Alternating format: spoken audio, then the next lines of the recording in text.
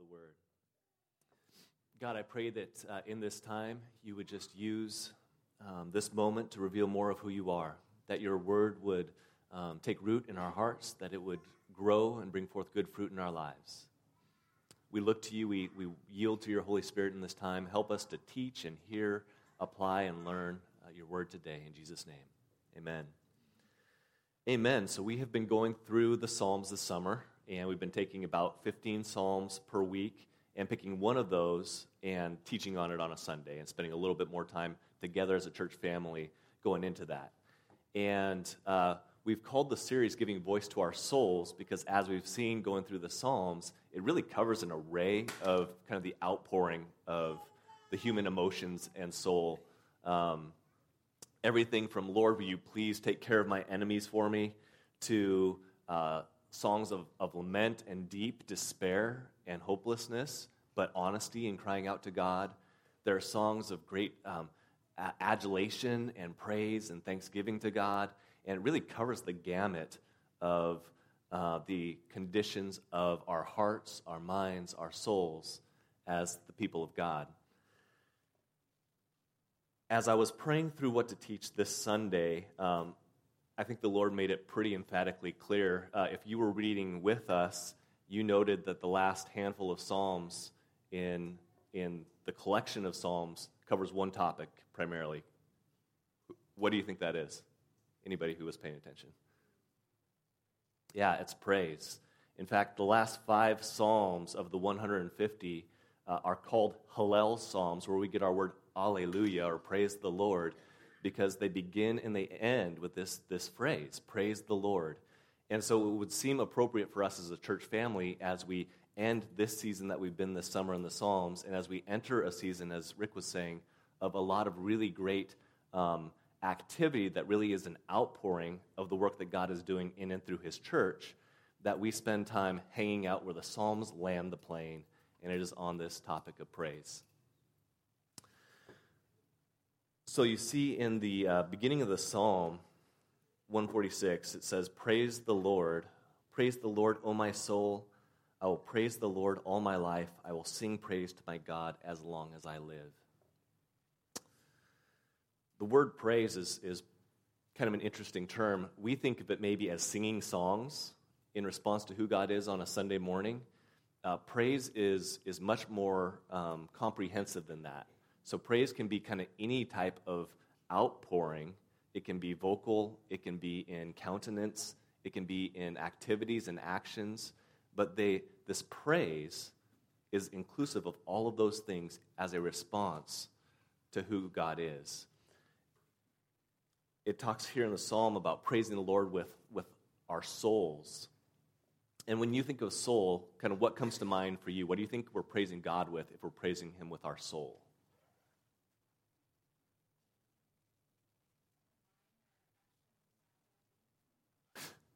Okay, that was easy. Yeah, so the word soul is inclusive of our hearts, our emotions, which is, I think, where a lot of people would go when they think of this concept of soul, but it's also with our minds, and it's also with our physical selves, and with every breath and all of our lives. And so the psalmist is saying, praise the Lord with everything that I am, in every aspect of me. It's like Jesus said, loving the Lord your God with all of your heart, your mind, your soul, and your strength. And so when we think of this concept of praise, it's just so much more. It's inclusive of the things that we do on a Sunday morning in response to who God is, the singing and the praise and the worship. But the reality is it's also inclusive of getting up with your little kids in the middle of the night and changing diapers. It's inclusive of going to your workplace in a way that honors Jesus and brings glory to his name. It's inclusive of the way we think and the way we handle our emotions and the way we live and we deal with our lives. I will praise the Lord with all of my life. So it's not just all of us, all of who we are, but it's all of our lives. So it's not just, again, the things we do together when we're with other Christians, but it's the things that we do in our neighborhood, in our schools, or elsewhere. And then singing praise to God as long as we live. And so it's not just something that we want to do now, and it's not something we just dedicate our kids to do when they're little, and it's not just something we do when we get older, but it's something that we desire to do with our whole lives, from day one until the last breath that we breathe. And so you get this concept, right, of all of this praise, all of this response is the result of knowing God intimately to a greater degree in all of who we are, in every area of our lives, for as long as we live. And I believe that's what God would want us to do and be as his people. It's funny. Rick and I were talking earlier, and there's this sense that we have that God is doing a lot of really cool things, right? And so as we've been together as a church family, we're starting to see the fruits of that in different areas, the expressions of who God has wired each of us to be, and then the outpouring of that in really practical ways that serve other people in the name of Jesus and that bring him honor. So whether it's mending the soul, or it's Alpha, or if it's praise in the park, or even if it's the things that we don't see as big programs within the church, but that are happening in your lives in these various areas, it feels like we're in a season of enjoying some of the fruitfulness that comes from abiding in Jesus. At the same time, there's a tendency when you start to shift that focus to want to start emphasizing, okay, now it's time for us to take our focus off of who God is and start focusing on what we're going to do for him. And I believe the very simple message that God would want us to take in as a church family today is that we are never called to take our focus off of him, of who he is, of intimately knowing him, going deeper and deeper, more comprehensively every single day. We want him to have more of who we are, individually and as a church family. And this psalm and the psalms that follow it are all about that. It would be easy to go through all this outpouring of emotions that we've seen through the Psalms and go, okay, now it's time to shut that down and turn our focus elsewhere.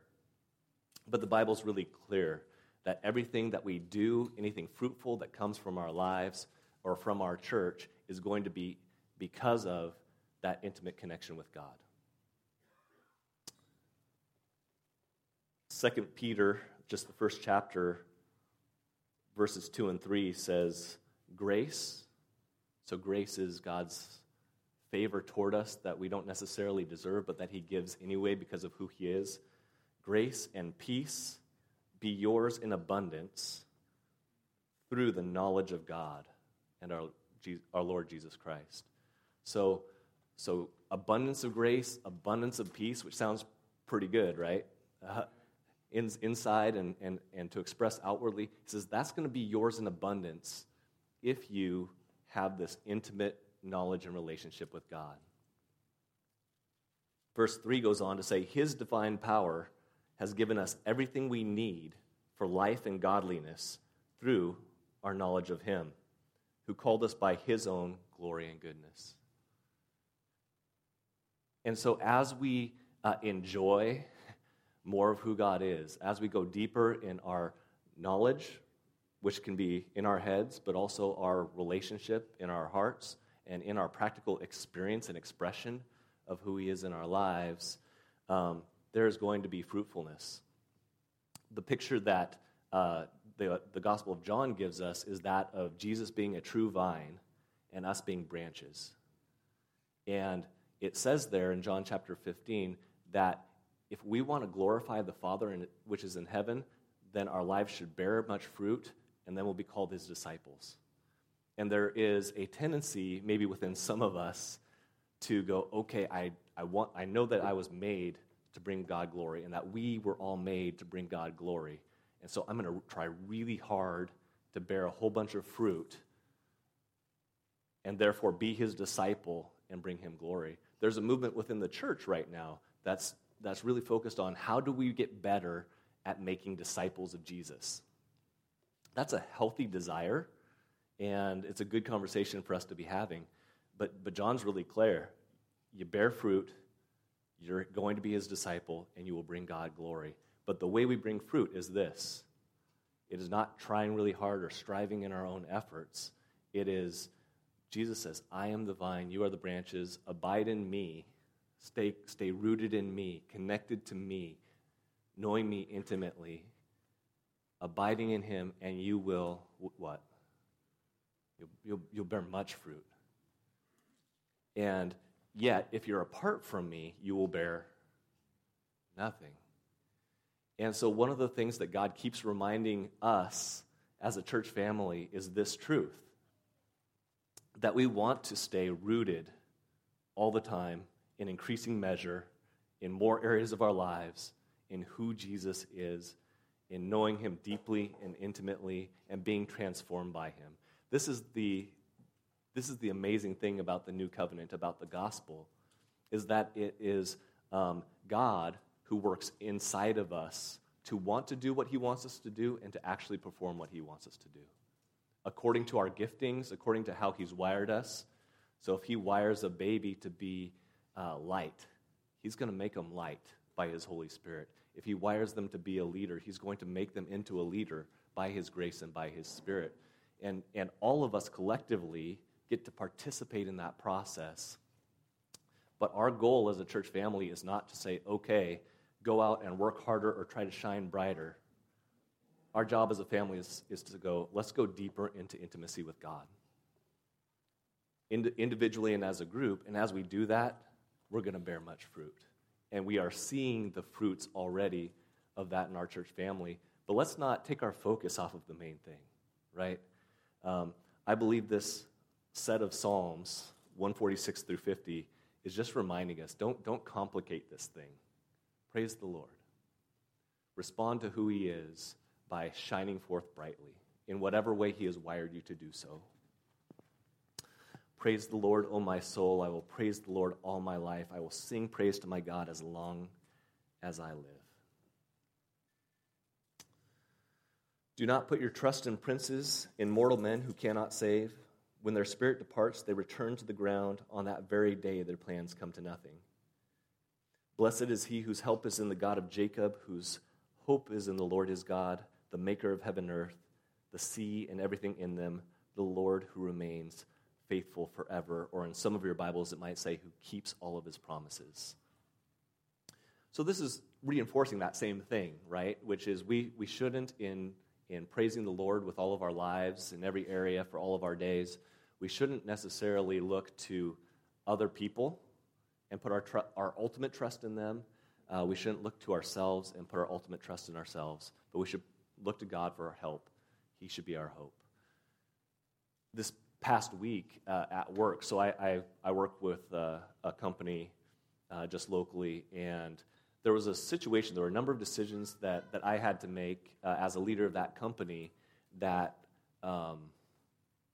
where I couldn't give all of the information because of HR stuff or other practical aspects. And so people were just reading the decisions that I and others made, and they were making judgments. And they were making wrong judgments about those decisions and what they meant, about my intentions, about where we were going as a company. And honestly, for that whole week, I was really struggling because I was going to other leaders within our company going, okay, what do you think? How should we handle this? How do we fix this? And last weekend, in this gathering, I was still kind of wrestling with that.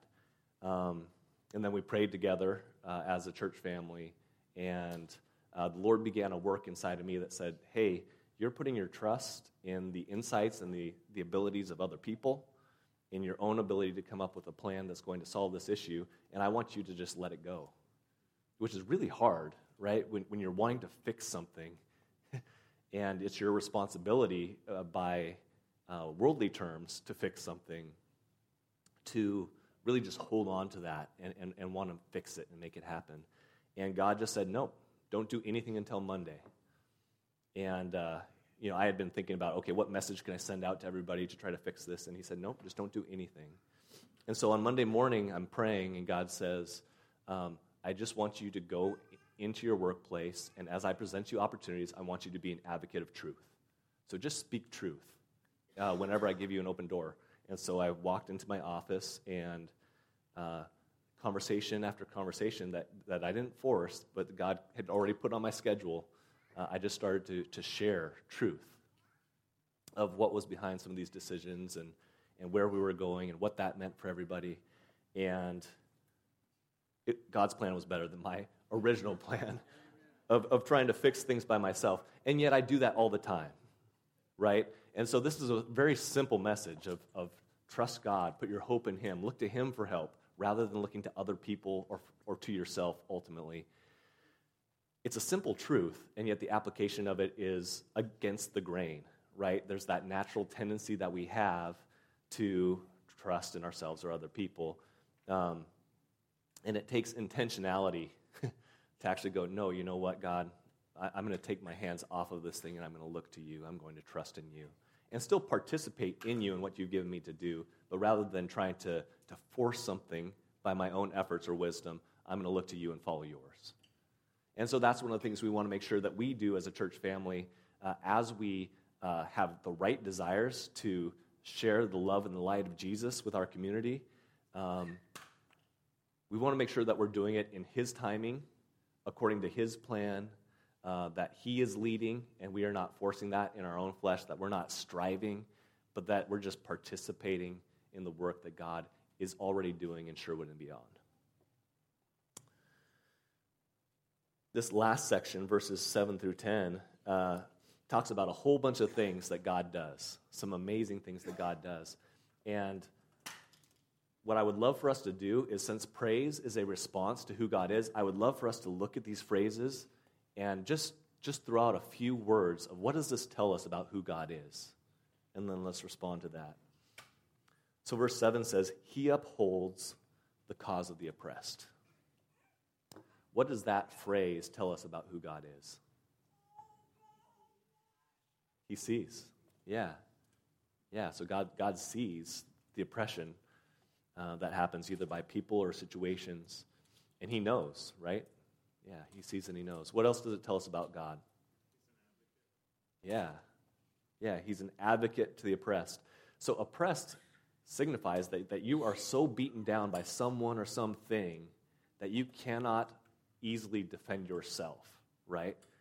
And yet, for that person, whether spiritually or practically in a situation, even when they cannot stand up for themselves or we cannot stand up for ourselves, God upholds the cause of the oppressed. So even if we can't stand up for that cause, God does. He gives food to the hungry. What does that tell us about who God is? Yeah, He's a provider. Yeah, he cares about our bodies, about all of us, right? All of who we are. What else? Yeah, compassion. Yeah, He's compassionate. And he cares about our hunger, about our need and our want. Generous, right? He's generous and He's a giver. And He gives food to those who are hungry, both practically and, again, spiritually. The Lord sets prisoners free.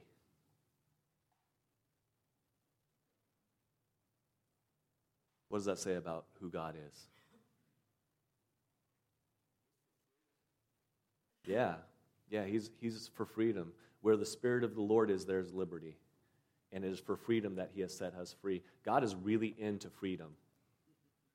And whether that's, again, practically or politically, or whether that is spiritually, God sent His Son and sent His Spirit so that we might enjoy freedom.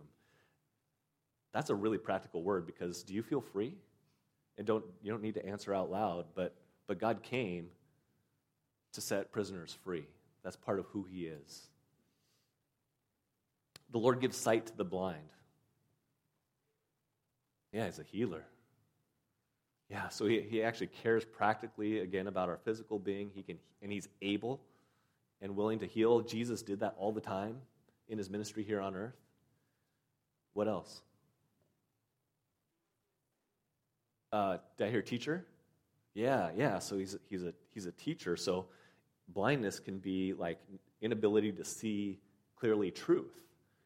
And so God is a healer of the blind in that He reveals to us the things that we might not otherwise see. He reveals his truth to us through his word by his Spirit.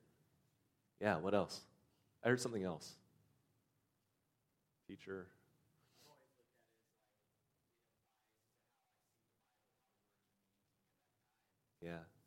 Yeah, exactly.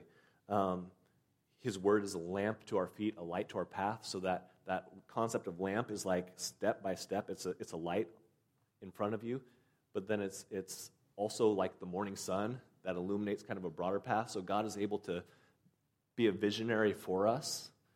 And so he shows us kind of the general direction to go, but he also very practically shows us step by step what we ought to do. So for anybody here this morning who's going, man, I've got the situation and I don't know which way to go, or man, I'm just really confused in this. God opens the eyes of the blind. The Lord lifts up those who are bowed down. What does that tell us about who God is? Yeah, he knows our hearts. Yeah, so he knows if you're bowed down or defeated or low, right? Yeah. What else? Yeah, he's merciful. So that person who's bowed down, he shows them mercy and grace. That's big time. Yeah, he opposes the proud. The Bible says that God gives more grace. So he gives more of his favor that maybe we don't deserve, but he resists the proud and he gives his grace to the humble. And so it's that person who's bowed down, that person who has humbled themselves in his sight, that he actually lifts up. And it is actually in our weakness that his strength is made perfect. So God lifts up those who are bowed down. The Lord loves the righteous. And when we talk about righteousness, we talk about not the fact that we are inherently pharisaical in our keeping of God's law, but we're talking about the fact that God has given us his righteousness and he has taken from us our sin. And that practically by his Holy Spirit, he is making us more righteous, and that one day we will be perfectly righteous like he is when we go to heaven. And so when we talk about righteous, we're really just talking about the invitation that is to anyone who would receive Jesus Christ is made righteous in him and is gradually made righteous by his Holy Spirit. God loves us. And anyone who would come to him and receive him, he loves. The Lord watches over the alien or the foreigner. What does that tell us about who God is? Yeah, so particularly someone who's not in the inner circle, who's kind of on the outside looking in, the outcast, the one who may be not fitting in with the rest of the group. God specifically watches over that person or those people. And that has just huge and massive implications. But the good news is there are times in our lives, too, where we feel like we are on the outside. And in that moment, when we were on the outside because of our sin, we were brought near to him because of the blood of Christ. He sustains the fatherless and the widow. What does that tell us about God? Yeah, he protects those who maybe can't protect themselves, rather than helping those who already can help themselves, right? He frustrates the ways of the wicked. What does that tell us about God?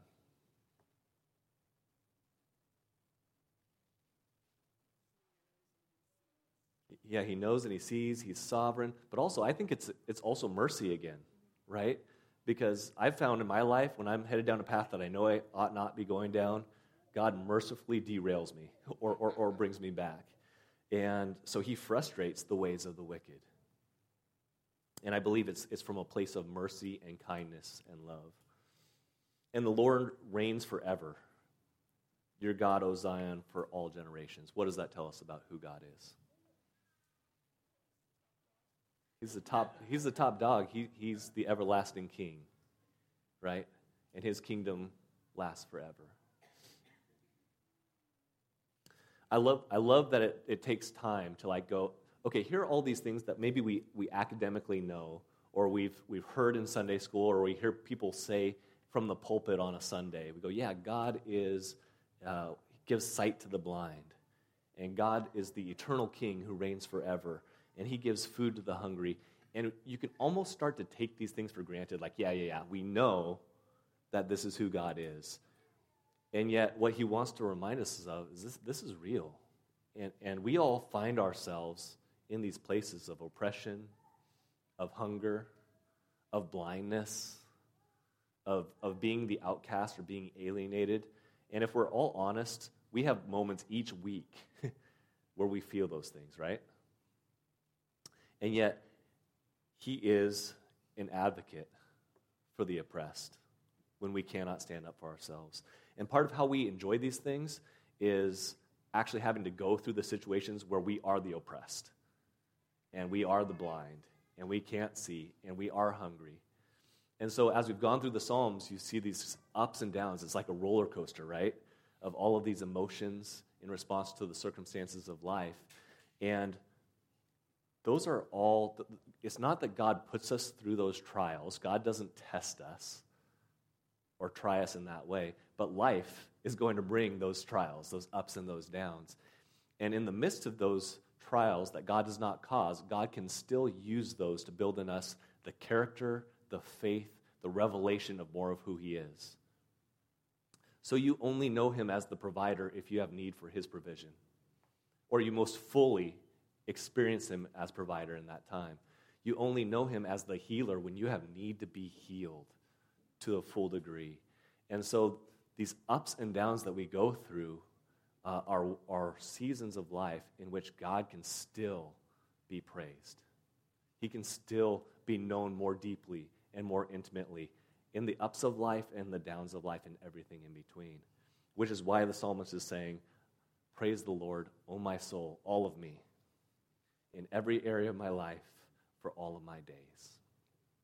And I believe that's what God would want for us as a church family, is to not work ourselves up and go, okay, you guys, you need to take this more seriously and praise him more fully.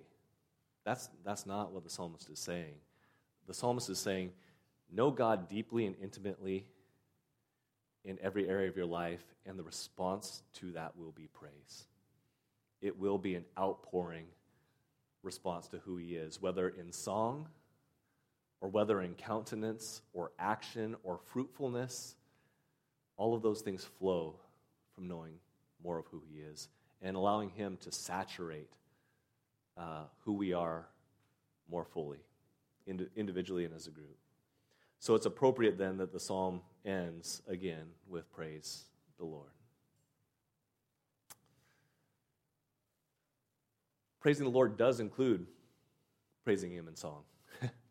And so we're going to do that in just a minute. We're going to come to the tables of communion as we often do. We're going to sing some songs of praise and worship to him. And as we do that, we get to remember that he is Savior, that he is the perfect sacrifice, that one day when we are all in heaven, because of the work of Jesus on our behalf, we will come before the throne and we will see him as a lamb slain, and we will fall down and worship him and bring him praise and honor and glory, because he is the lamb that was slain for us. He took upon himself all of our sin and the punishment that went along with it so that we might have life eternally and life abundantly now. And we get to celebrate that in this moment.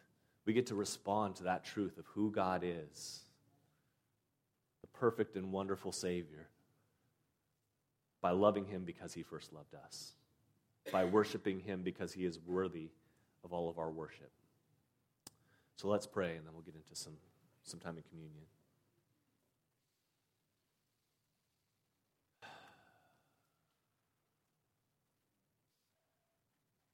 God, we thank you that we have the opportunity to know who you are. We used to be distant from you because of sin, and yet you came to us in our weakness. When we were oppressed, when we were enslaved, when we were brought low because of our own sin, you came to us. And you gave yourself for us that we might have a way to be in communion with you, to know you deeply and intimately, and that our lives might be just a symphony of worship back to you because of who you are. So I pray for our church family that we would take this thing that we already know in our heads, and that in the seasons of life, the ups and downs, that we would, by your grace, by your Spirit, and with one another, that we would know and feel and experience more of who you are, more fully in all of who we are in every area of our life for all of our days. We pray these things in Jesus' name. Amen.